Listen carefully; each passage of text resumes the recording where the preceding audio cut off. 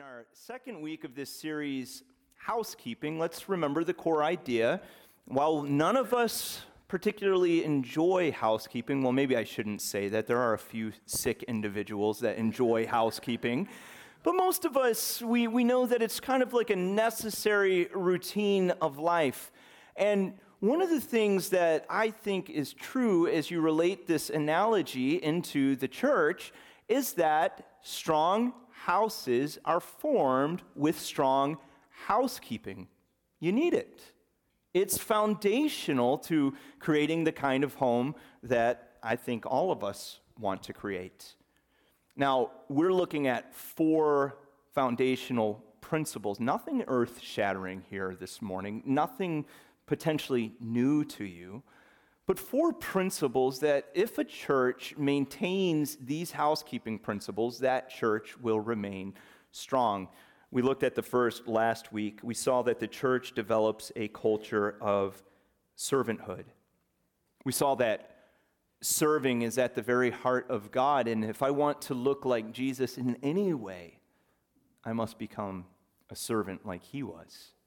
This week we're going to be looking at the church investing in fellowship. We'll get more in that in a minute. Next week, we're looking at the church being a launching pad. Like we said, we don't want any 50-year-old adults living in our house per se. We kind of want them to fly out of the nest, right? And well, I think there's an analogy that's similar to that in the church. We want to see Christians grow up, become mature, move on, and do things in the name of the Lord.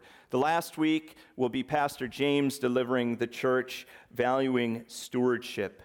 So let's take a look at fellowship this morning. Now, I recently read the story of Pia Farikoff. She graduated Cardinal Cushing Central High School just outside of Boston in 1983. She had a pretty full life, 9 siblings, excellent student. She made the National Honor Society of her school. She received a scholarship to the University of Massachusetts. Now, Pia never married, but she did have friends, and she attempted to keep connection with her siblings, stay involved in their lives.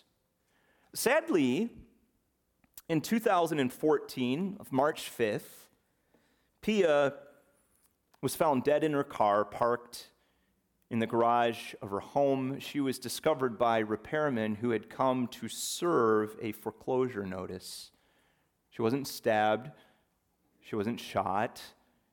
They couldn't immediately discover what the cause of death may have been. But that's not the most stunning feature of this story. You see, Farikoff did not die that day that the repairman found her. She hadn't died the day before, nor the week prior, nor even 1 year prior. No, medical examiners determined that Pia had died shortly after February 25th, 2009. So you can do the math with me. 2014 when she's discovered, 2009 when she dies, almost 5 years of time has passed. And here you have a woman who is 44 years old, 9 siblings, dozens of nieces and nephews, friends, co-workers, 1,817 days until she's finally discovered. Now, this might, in your mind, represent an extreme example, but it still begs the question, how does someone like this go unnoticed, unmissed? They were doing some follow-up interview work around the area. They were talking to people when this story had first broken, and a lot of people were responding to the news anchors and saying, you know what, I wonder if I would be discovered if I went missing. I think stories like this, the extreme examples that we'll find in our culture, point to larger problems that exist within our own culture. They call this the new leprosy, or the leprosy of the 21st century.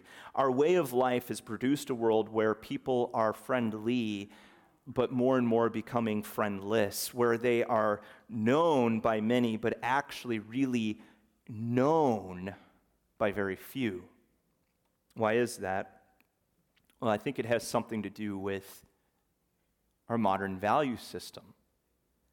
Presently, I would say that we value autonomy more than connectivity, entertainment more than friendship, security more than trust, independence more than mutual dependence, privacy more than transparency. And as you put all of that together and you create the recipe out of that, you think to yourself, it's nearly inconceivable to imagine that you could actually build something like genuine, real community on those values. And it seems to be true.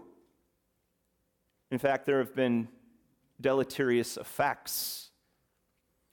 Google search some of the modern problems, and you'll see that the charts are off the charts when it comes to issues like loneliness, anxiety, trust for one another.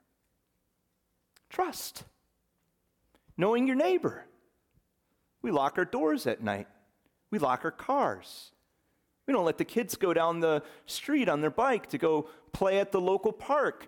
The next door neighbor has become the stranger who happens to live next door. I'm telling you this morning as we look at the biblical worldview that this is not the way that the world is supposed to be. If we're going to be what Jesus has called us to be, if we're going to be the church, everything that we are called to be, everything that we are called to do, rests upon the community that the church establishes. And that community cannot be a mile wide and an inch deep. No, we have to invest in an old concept. It's called fellowship. Now, what is fellowship? Well, last week I said, fellowship is more than a bunch of Christians getting together in a backyard barbecue and patting one another on the back, calling each other brother and sister. No, the term fellowship comes from the Greek term koinonia, and it means to share in common. Now, what is it that Christians share in common with one another? Well, we're all blood-bought sinners, bought with the blood of Jesus Christ. We're saved by grace. And it's this common sharing that our community is established upon. What I find interesting about this concept of fellowship in the Bible is that it is not a term that is defined to us.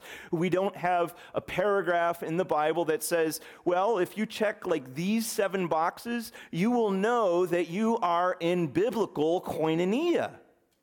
The Bible only ever shows us what it looks like.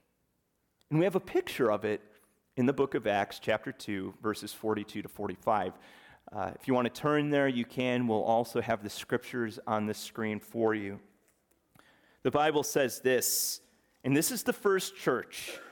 They devoted themselves to the apostles' teaching and the fellowship, to the breaking of bread and the prayers, and awe came upon every soul, and many wonders and signs were being done through the apostles, and all who believed were together and had all things in common, and they were selling their possessions and belongings and distributing the proceeds to all as any had need.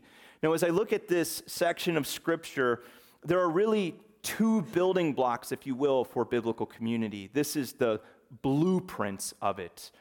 You'll notice that the 2 are verse 42, the apostles' teaching, and the fellowship. Now, I know some of you highly analytical, good Bible students are saying to me, but Rob, there's 4 things up there. There's also the breaking of bread and the prayers. Now, Luke commentators, as they look at Acts, are divided on whether there are 4 key ideas here or 2 key ideas. As I've done this study, I'm convinced that it is 2 key ideas, apostles' teaching and fellowship, and breaking of bread and prayers is simply an elaboration upon what fellowship looked like in this first church. So think about it with me this morning. There are 2 core foundational ways that the church is the church, and one of those happens to be fellowship. So it involves more than great music. Even if you have someone really cool like Josiah that's wearing skinny jeans, it involves more than, and dare I say this, moving sermons. It involves more than many of the trappings that we've come to expect or want out of a church. When you come back, you have to get down to the understanding of this early church to realize what really matters most. And I think they understood something that we may be forgetting today. They understood that the church is the gathering of people sharing their new life in Jesus Christ. The church is the gathering of people sharing their new life in Christ together. Think about this first church. Historically speaking, this church has just come into existence. There's 3,000 or so Christians who are gathered together in Jerusalem. And notice what they don't have. These Christians don't have anything tangible to lean on. They don't have a building. There's no organization. There's no church constitution and bylaws. Can you imagine a church functioning without those things? No celebrity pastors to watch if you miss Sunday. There's no copy of the complete Bible. So what do they have? Well, they have the apostles, their leaders, the ordinances. They have communion, which they share together, and baptism. They have prayer life together. And most of all, they have one another, which is the fellowship. So this mosaic that Luke is creating in Acts, it's a picture that looks a lot different than the picture we see today. Notice what the church was marked by. They were unusually devoted to one another. They were marked by wonder or awe, meaning they saw the hand of God moving in their midst. And we also see that they were radically open with their possessions and with their life. Contrast that with our value system again today. We tend to choose personal autonomy over devotion, entertainment over wonder, security over unselfishness, independence over vulnerability, and privacy over an open life. Here's what I'm going to say to you this morning. I've come to the conclusion that our culture is making us socially awkward. At least from a biblical perspective, right? I mean, we're kind of socially awkward at this point if you look at us compared to the biblical example. Now, recently, I was doing some scrolling on YouTube, and you know how YouTube uses an algorithm to identify things that you think you might want to watch, that they think you might want to watch? Well, guess what? I'm scrolling along, and then there's this video with a therapist that is telling people about themselves. 10 habits that you might be doing that make you socially awkward. Now, I'm looking at this and saying, why is this algorithm identifying me for this? Am I socially awkward? Well, there's some really good tips as I watch it. One of the tips he says is this: you gotta focus on eye contact with people. You can't bore into their soul with your eyes, and you also don't want to be looking every which way, evasive with your eyes. Both of those behaviors make you look creepy. They also said, you know, the first time you meet someone, you don't necessarily have to tell them all the dirty laundry in your closet. Like, that's kind of weird. We just had coffee hour, too. If you're a close talker, here's a pro tip. 12 inches of space, you will pop their bubble. So you can practice some of these things after church. But what about pro tips for church fellowship? Now, I actually don't want to provide you this morning with a list of do's and don'ts, because some of these cultural social cue considerations, you go and you fly to India and people hold hands all the time and stuff. We don't do that here. But what we want to pull out of the scripture are actually principles, because principles are transferable across cultures and times. These are things that are true no matter when you live, where you live, what culture. These are true. So let's take a look at a couple of fellowship principles. The first principle I want you to see is that fellowship is based upon a fourth kind of love. C.S. Lewis wrote a great book that argued essentially that for a Christian to be strong, they would need to experience four kinds of loves in their life. Three of those loves we're pretty familiar with. You have eros, which is romantic love, phileo, which is love between friends, and then you have agape, which is sacrificial, godly love. But there's a fourth kind of love.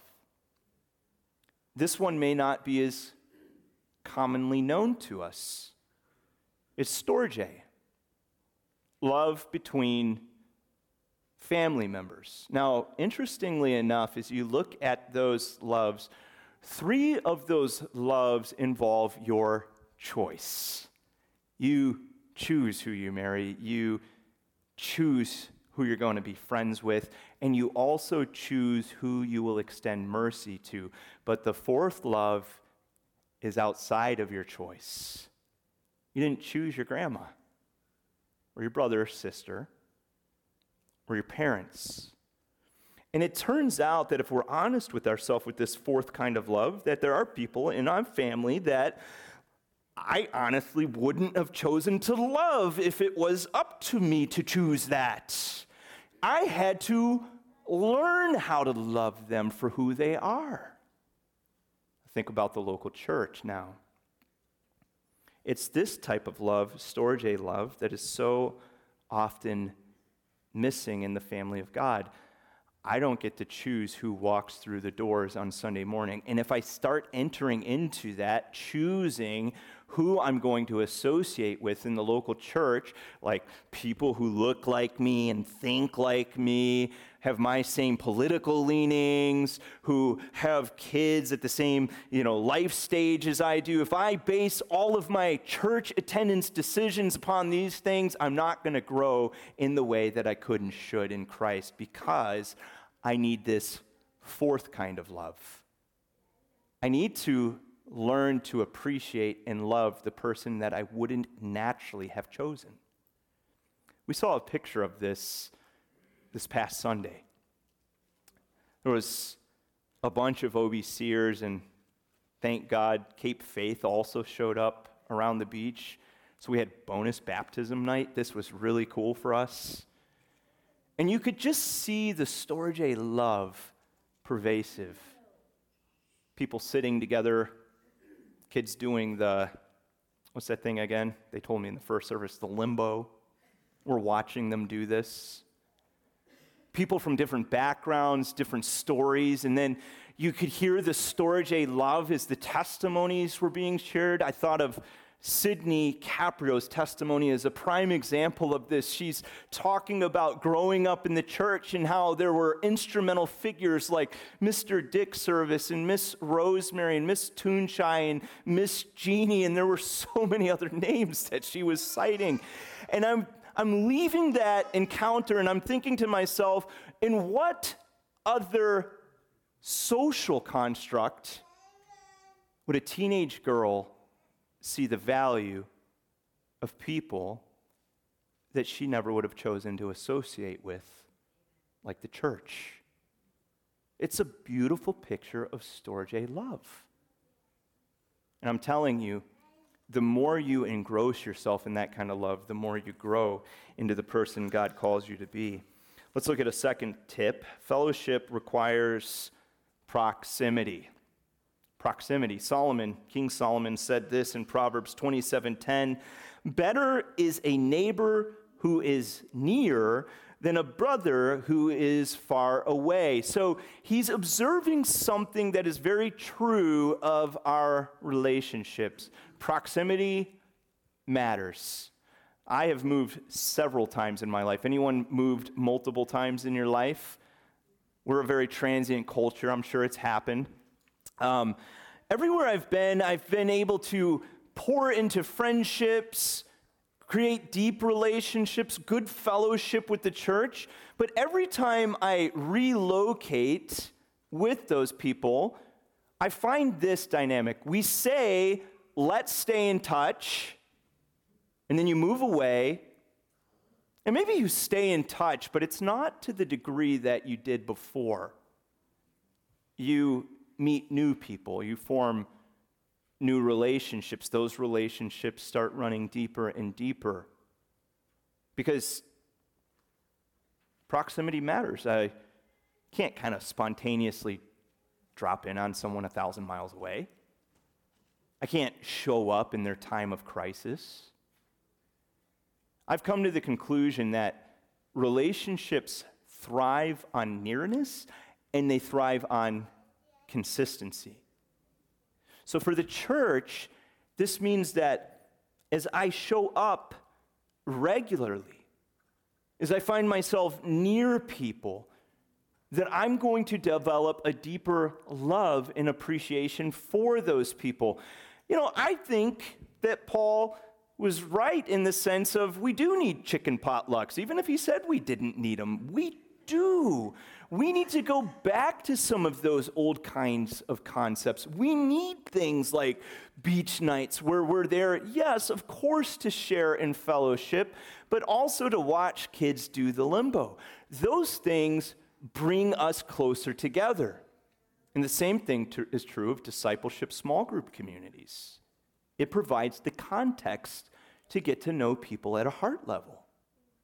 Let's look at another tip. Fellowship involves sharing our spiritual life together. Now, this might sound like a no-brainer, but it is essential. The first church, apostles' teaching, prayer. But some of the interactions that they were sharing, I suggest, cannot happen in the Sunday morning context. You actually have to form smaller, again, discipleship community relationships. Think about the difference between a Sunday morning and a discipleship community. On Sunday morning, we're emphasizing the vertical relationship. We show up together, we hear the word preached, we worship through music, we offer up prayers to God. But in discipleship community, we are emphasizing the horizontal relationships. We're growing in God's word together. As iron sharpens iron, so one brother sharpens the other.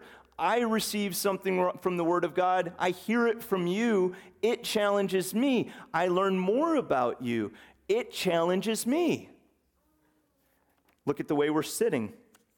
On Sunday mornings, we sit in rows. That's teaching-centric. But in discipleship community, you sit in circles because that is fellowship-centric. Now, there's an acronym that I like to use to help me think of my relationships and whether or not they are achieving fellowship. And the acronym is simply the word SOAP. We all need a little soap, don't we? Katie tells me this semi-regularly. If I'm not using soap, she says I smell. So soap is this. It's scripture, outreach, accountability, and prayer. If I'm coming together with other Christians and none of these four things are involved, guess what? I'm not fellowshipping, I'm hanging out. But when I get together with Christians and there's scripture and outreach and accountability and prayer, well, now we're getting into the Acts 2 type of dynamic. Let's look at one last tip. Fellowship pushes you to grow. It turns out that you and I can be really good at hiding aspects of our life and withholding. I don't know about you, but I can actually come to church on a 1-hour Sunday morning pretty regularly and be a total fake about how my morning is actually going. I could be driving to church, have a total blow up in the car, the kids, my relationship with my wife, and then it's almost like you walk through the doors and you're like, hey, we're we're here. Hey, everybody. Jesus, Team Jesus here. Meanwhile, maybe my marriage is falling apart. Maybe I haven't prayed in weeks. Maybe I'm addicted. You see, Scripture tells us that it's when you are known that you can no longer hide your stuff. When people start really knowing who you are, and you're looking them in the eye, and they're like, you're not being honest right now. And that's not an easy thing to hear, but we all need it. The Bible talks about letting things get into the light. The light shines into the darkness, and when the light exposes those things, then God can start dealing with my stuff. He can't deal with my stuff when I'm hiding it from Him. What about another dimension of this?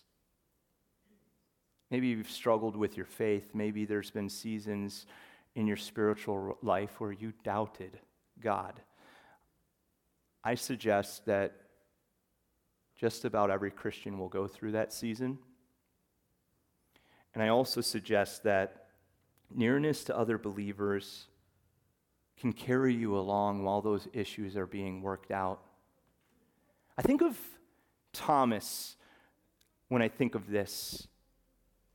You remember the post-resurrection, Jesus is risen from the dead. Several of the discipleships have witnessed in person the risen Christ, and now they're going back to the other disciples, and they're saying, we've seen him. We've seen the risen Lord. And what's Thomas's reply? Thomas says, I'm not buying that from you. Unless I am standing in physical proximity to Jesus to where I can actually stick my finger in the nail hole. If he's standing 6 feet away, that's not good enough. Then I will believe. He was adamant in his unbelief. But listen to what Henry Nouwen observes. Although Thomas did not believe in the resurrection of the Lord, he kept faithful to the community of the apostles. In that community, the Lord appeared to him and strengthened his faith. I find this a very profound and consoling thought. In times of doubt or unbelief, the community can carry you along, so to speak. It can even offer on your behalf what you yourself overlook and can be the context in which you may recognize the Lord again. You see, I believe that we're always two people at the same time. There's one person who's unbelieving, and there's another person who's right there with the Lord, trusting God. And it turns out that in community, the believing person tends to be elevated and strengthened. His voice becomes louder. But when I isolate, when I get lonely, it's the doubting voice that starts becoming stronger. I hope you're seeing this morning why this particular housekeeping principle is so important to your spiritual life. The Bible talks about relationship in terms of fellowship, and we live in a socially awkward time. So the only way to pull ourselves out of that dynamic is applying these principles, embracing storge love, showing up because proximity matters, sharing our spiritual lives together and pushing one another to grow. Over the pandemic, I was invited into a pastoral call with Pastor Emeritus of Grace Chapel, Lexington, Gordon McDonald. I know some of you actually sat under his ministry. And it was a very insightful call where his title of the call was The View from 80. He was looking at life backwards, and he had developed 15 principles or insights that, he could pass along to younger pastors and say, listen, if you're going to get 15 things right, get these 15 things right. You want to know what the number one insight he shared on the list was? It was this: put the most significant people in your life into your calendar first. One of the problems in our relationships today is we do the exact opposite. We put everything into our calendar, and then we try to squeeze the most significant relationships into the calendar. The same thing is true about this fellowship that we're talking about with the local congregation. If these relationships, if you're going to weight them, these relationships matter eternally. These are the people that you're going to be spending eternally with. These are the people that God's called you to partner with for the sake of the gospel. Can I challenge you to do something tangible this week? Here it is. We can hear a sermon like this, walk away, forget everything that's said. But if you put action to it, you'll remember it. I want you to leave church service today and do something really scary. Pull out your calendar and start evaluating it. Ask yourself the question, am I applying this principle? Am I putting the most significant relationships into my calendar first? In fact, some of you might have to take out an eraser or buy a new calendar. I don't know what you're going to have to do, but you're going to have to rewrite the calendar in order to apply this principle. And I encourage you, when it comes to the spiritual family, put Sunday morning in the calendar and put a discipleship community into the calendar. Let me pray for us this morning. Lord, we are so grateful for the Word. We're grateful, Lord, that the principles of the Word, they transfer beyond any time or occasion or culture. It doesn't matter where I live, when I live. I can practice storge love. I can be involved in the fellowship of the church. I can invest in the people that you have put in my life to walk with Jesus, to serve Jesus, to be on mission for Jesus. I ask, Lord, that as we engage in this new season of ministry, that we, the church, we would show up in force, that we would, of course, apply good housekeeping principles. And we do pray for your blessing over this missions conference coming up. We know, Lord, that you're going to work, you're going to move through this conference. We pray all this in Jesus' name.